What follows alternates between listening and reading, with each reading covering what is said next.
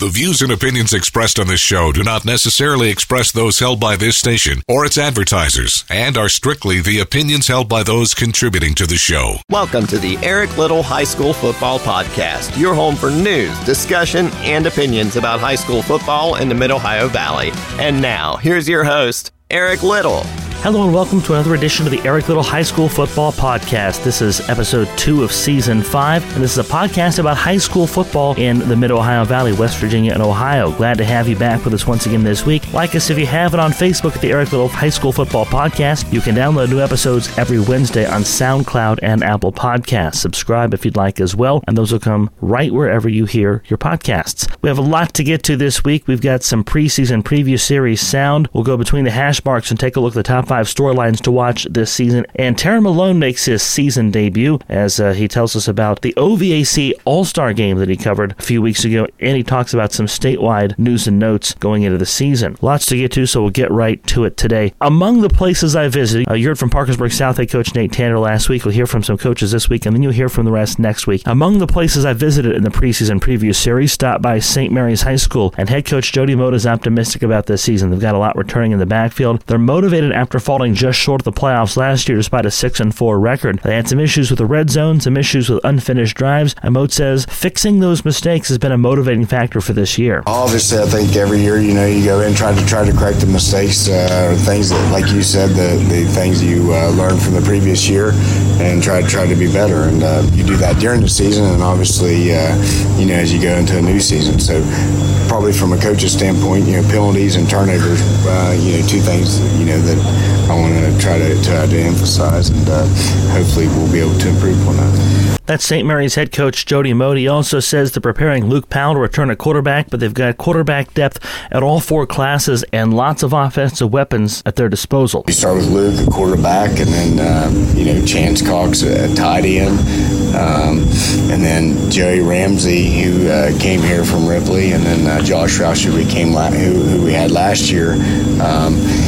So obviously those are guys that from the side that you're looking into, and then Brady Aller, he's done well catching the ball. So I'm sure I'll forget somebody, but those are ones that are when you call your A group, to go out there, those usually guys that go out there as far as your skill position goes on offense. That's St. Mary's head coach Jody Mote. Another school just outside of the playoffs last year and looking in was Tyler Consolidated. And now they've got to replace a quarterback this year as Trenton Huffman is transferred from Tyler Consolidated to Doddridge County. So a quarterback derby underway in Kidwell. Head coach Ryan Walton talked about who he's got in the running to be under center this year. Brady Strode, he's a sophomore. He's come a long way. This summer in our inter-squad scrimmages that we did, he did a good job throwing the ball downfield, was pretty accurate getting the ball downfield, and we're looking forward to being able to use that this year. And Jaden Helmick, who's an athlete. He plays baseball, real good baseball, good athlete.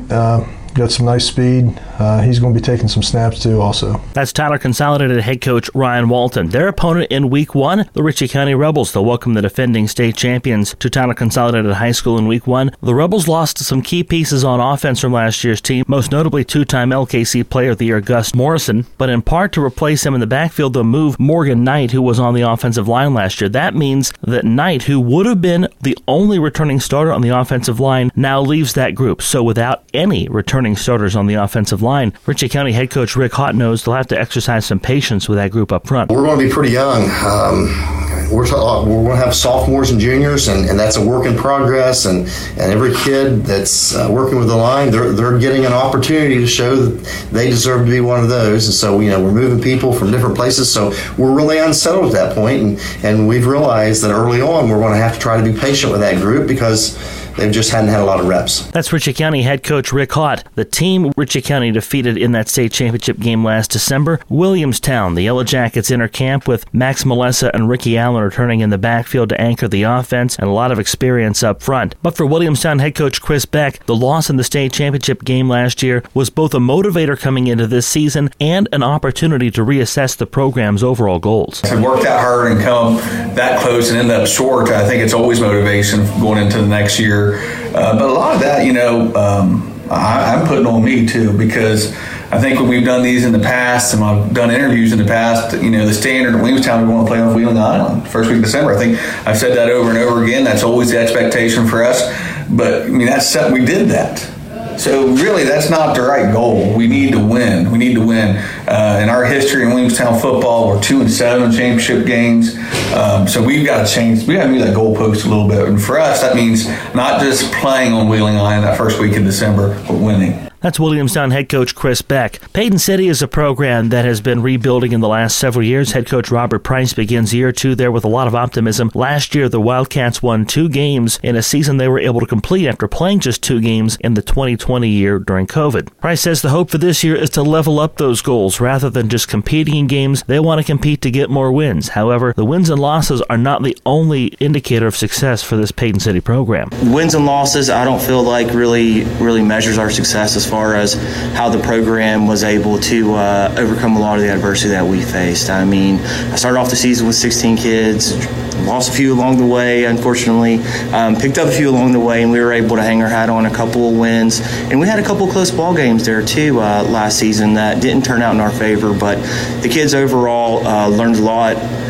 They were able to take away the desire to compete, so I'm really happy for that. That's Payton City head coach Robert Price. Again, you can find all of these interviews on the Light Rock 93R Facebook page, including Parkersburg South's Nathan Tanner, who was on this program last week, and upcoming interviews with coaches that will feature on the program next week.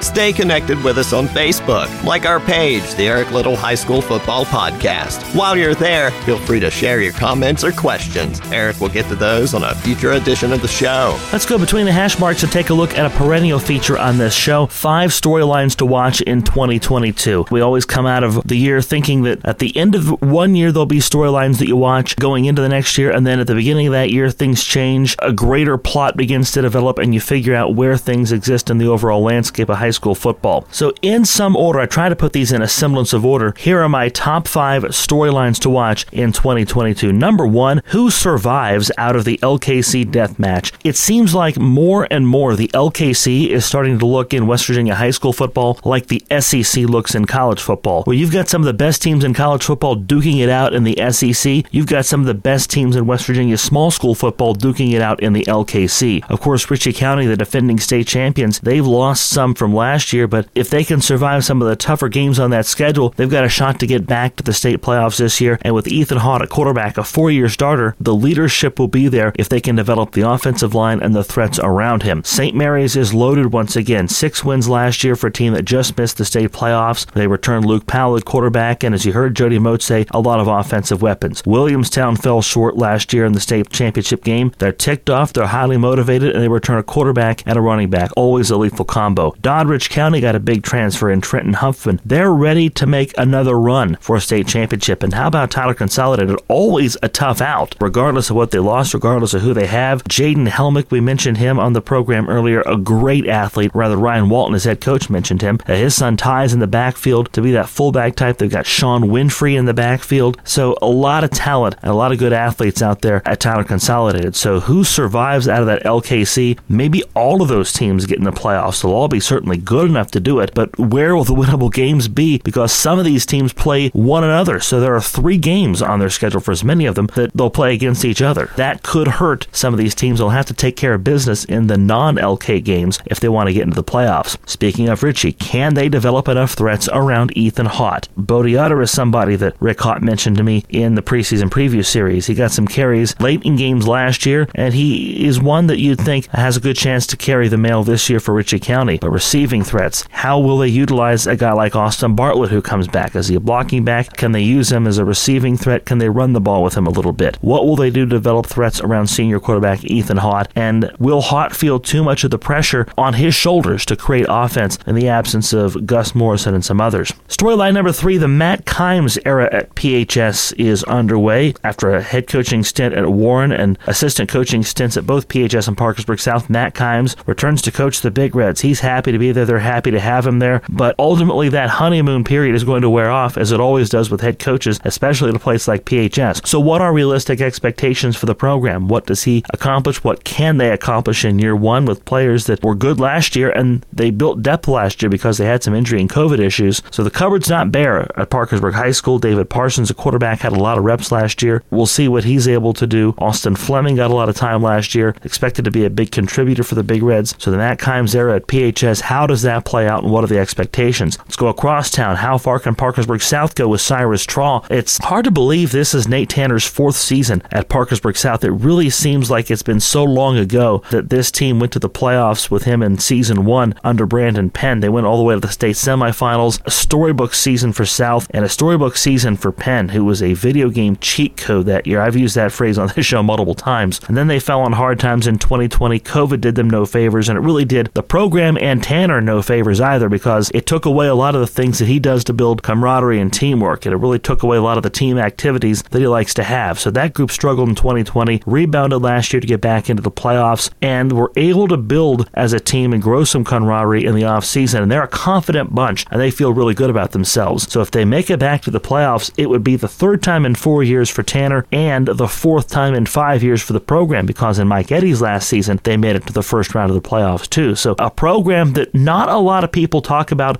as far as one that's building some momentum and steam in the region or in the state, but definitely a team that a lot of people are picking in the lower half of the top 10 in preseason polls. How far can they go? How much of that will be dictated by Cyrus Traw? I'd say a lot. Pun intended here. He's the traw that stirs the drink, to borrow a phrase from the 86 Mets. He's somebody that is just otherworldly talented. He's got speed if he can stay healthy. He's got good hands. He's getting D1 looks with good reason. He's a great athlete, and if South can get the production out of him and get him to stay healthy, that team can go a long way. But he's not the only guy there. How about Robert Shockey in his second year quarterback? He'll be a junior this year, started as a sophomore last year, and Shockey just much more comfortable in that offense. You expect much more out of him in year two. Number 5, how does Williamstown get over the hump? And it's weird to say that about the Williamstown Yellow Jackets getting over any kind of a hump. They have won 2 state championships in the last quarter century. However, for Chris Beck in his third season there, they're coming off of a state championship loss, and there very much is still the feeling that there is a hump for them to clear. So how do they do that? What do they need to do to accomplish that? And are they able to get it done? So those are my top 5 storylines. Who survives the LKC? Can Ritchie County develop enough threats around Ethan Haught? The Matt Kimes era at PHS. What happens there? How far can Parkersburg South go this year with Cyrus Traw? How far does Traw go? And finally, how does Williamstown get over the hump and take that state championship they've been eyeing for some time now?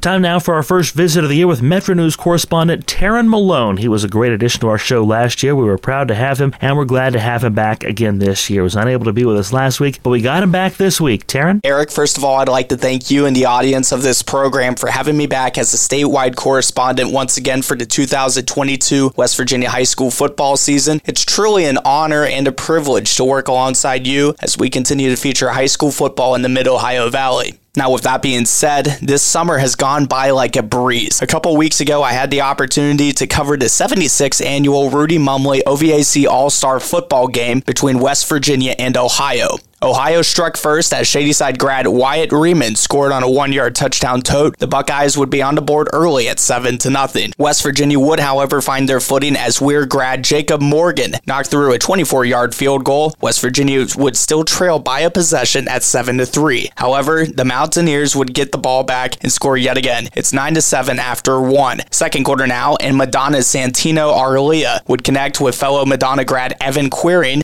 in the end zone, and West Virginia would be back on the board. At the break, it's 15-7. Ohio would come out of the locker room with momentum on their side as the Buckeyes would score 26 unanswered points to claim the title, winning by the final score of 33-15. Here is Ohio head coach Mike McKenzie following the win over West Virginia. They were catching us off guard on a few things that we weren't ready for. They were really mixing up the fronts and bringing some blitzes on their defense. And then offensively, Coach Stickles and our defensive staff made a couple adjustments and some techniques. But credit to the kids they were able to go into the adjustments that we made in the half. They came out and then executed them. Man, what a great group of guys to be around. What fun. I also managed to speak with John Kelly, the head coach for West Virginia. This is what he had to say. 33 great new friends to these football players. Commend my staff for being here. I thought we had things going in the first half. We you turn the ball over 2 times in the first 4 minutes. It doesn't look good. I thought we rebounded real well, but I'm going to give them a great bit. They made some nice adjustments in the second half. Started doing some things we weren't ready for, and it showed. And my kids gave great effort, but they were a little bit better than us. When you look back on the week, what are some of the biggest things you're going to remember with you? Just getting to know these kids and laughing and knowing, and finding out what they're going to do in the future. This country's in good shape with young men like this. They're going to go on and do great things. And, I just feel for them right now because they didn't win this. They wanted to win so bad. It wasn't about our staff. It was about those kids. And it's just a shame they didn't do it. But, credit to Ohio. But, I will remember this for this a lifetime of something I will remember forever. With all the excitement of the summer quickly coming to an end, the focus now is on performance and preseason camps taking place statewide. Here are a couple preseason notes heading into the 2022 high school football season.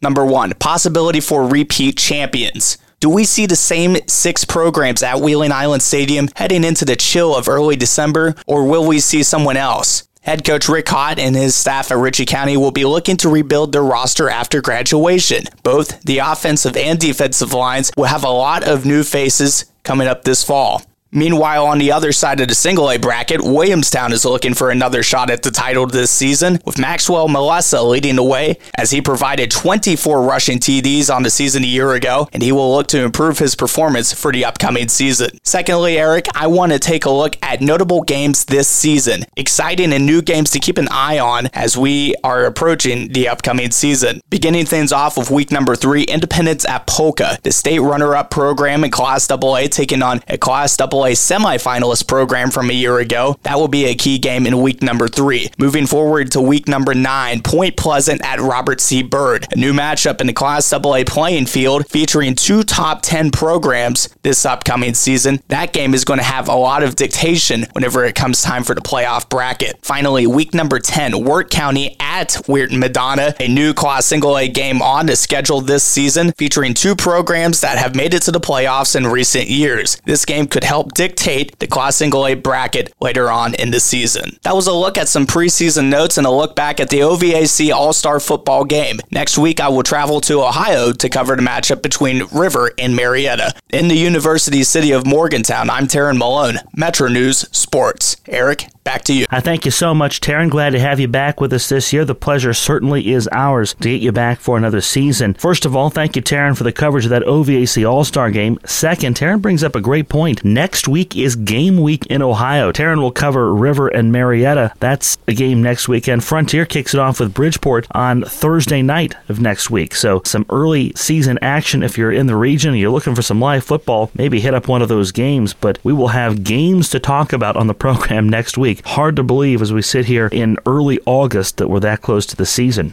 Before we go, I want to touch on a couple other things that came up in one of the preseason preview series interviews. Chris Beck, the Williamstown High School head coach, is roughly my age, and we were talking about some things that veered from Williamstown football on the preseason interview that we had. First of them, specialization, and this has been a hot-button issue. Kids that specialize in one sport and play that sport year-round from an early age. I know that there are some kids that only have interest in one sport. I was only a baseball player, for instance. I did play football my 7th grade year, but baseball was the only school sport I chose to play. Looking back on it, I wish I had taken up golf in high school and been on the golf team, but it was a choice I made, wasn't something I did. But there are a lot of kids that specialize because they feel pigeonholed or their parents pigeonhole them into one sport. So here is Chris Beck from Williamstown High School on specialization. I just can't stress enough that I think it's a mistake to specialize.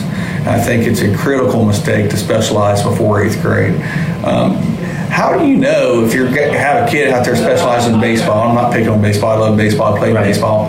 So at 8 years old, he's going to play baseball year-round. He knows that's his sport. Right. How do you know he's not going to get a growth spurt? Or how he's not going to develop something else or burn out? I didn't like asparagus when I was 8, but I do now. Yeah. You know, so, your preferences change as you age. And I think you got to give those kids those opportunities, and you got to let them have fun and try those things. And be kids. But I know there's probably folks out there who say, oh, he's wrong, this, that, or the other. And playing year-round baseball, basketball, whatever it is at 8 years old is not going to get you a scholarship at Tennessee when you're 18. It's not going to happen.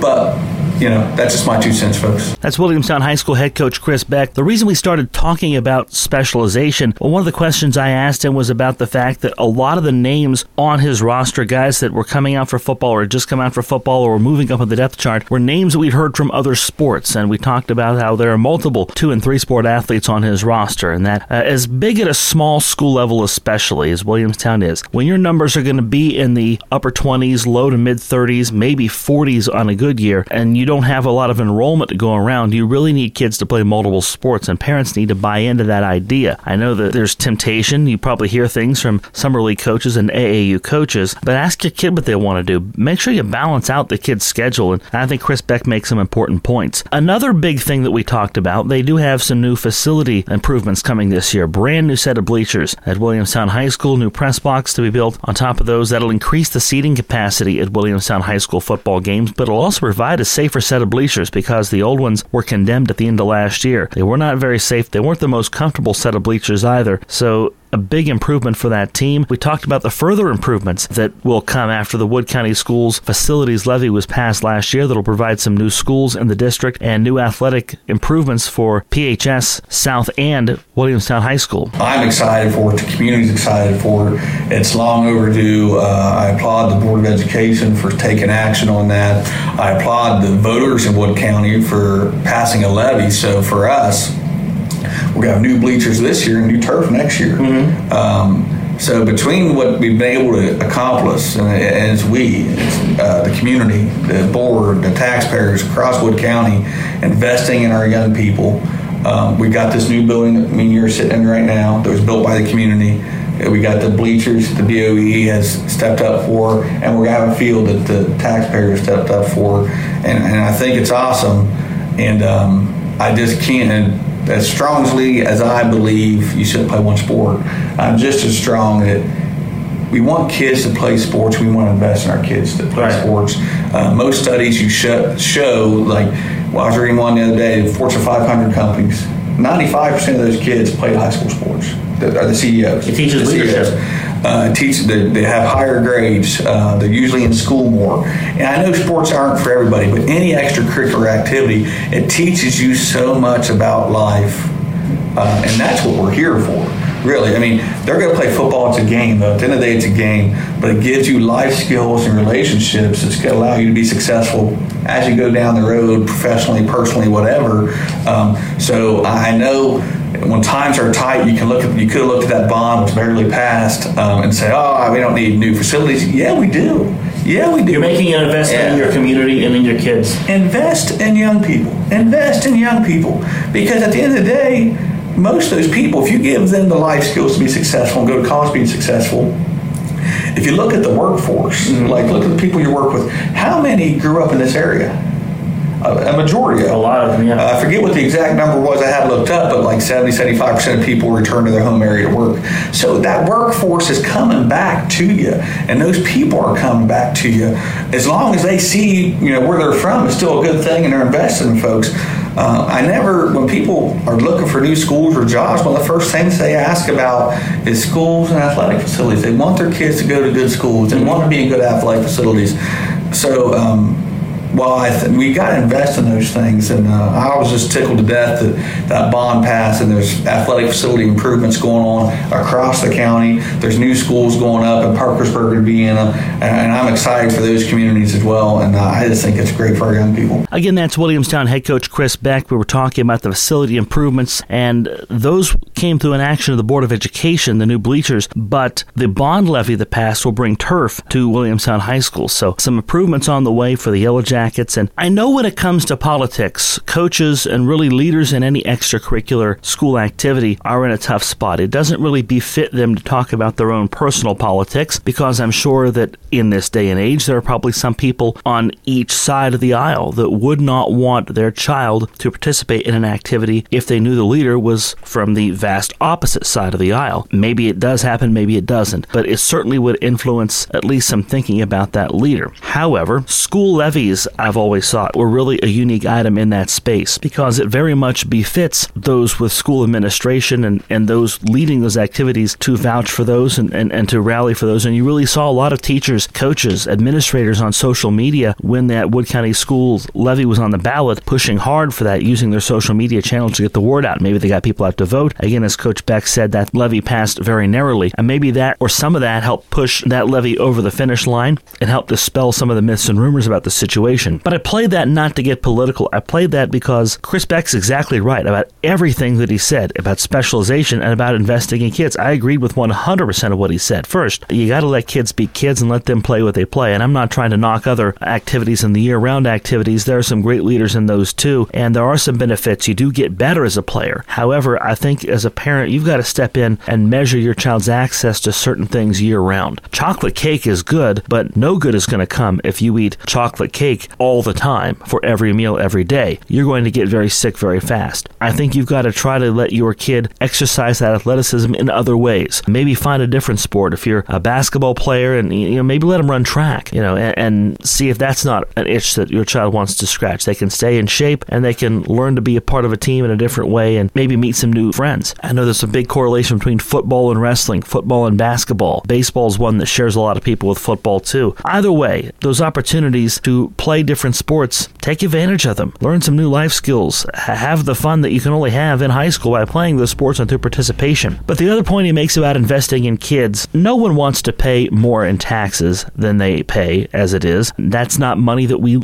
gleefully spend. However, when a levy comes on the ballot, I personally think that you need to look at it for what it is. I know that you often see fire levies and library levies passed and emergency services levies. Those are levies that provide valuable services to your communities and things that may one day save your life in the most literal sense. School levies are often passed to either fund critical components of your school or fund extra components of your school. What are you getting? What kind of bang for the buck are you getting out of that? Are you getting a new building? Are you allowing very critical programs that currently exist that aren't being funded? Are you allowing those to continue and thrive? Or in this case, are you providing facilities that will be around for several years? And are you making an investment in the youth of your area and providing them a place to play and basically providing a venue for your community to use for big events, graduations, Relay for Life, all kinds of things like that? St. Mary's had a Davison Brothers concert at their stadium this year. So you can do literally anything once you have these facilities. You can find ways to monetize them. You can have community events and fundraisers there. Those ideally are facilities for community use. It's nice to have them for 5 or 6 home football games this season and the playoffs, but it's nicer still that your kids have a place to go practice that's safe, a place that you can have a big community event when you need it. So you're investing in your community, but you're investing in your kids when you pass levies like what Wood County passed this year.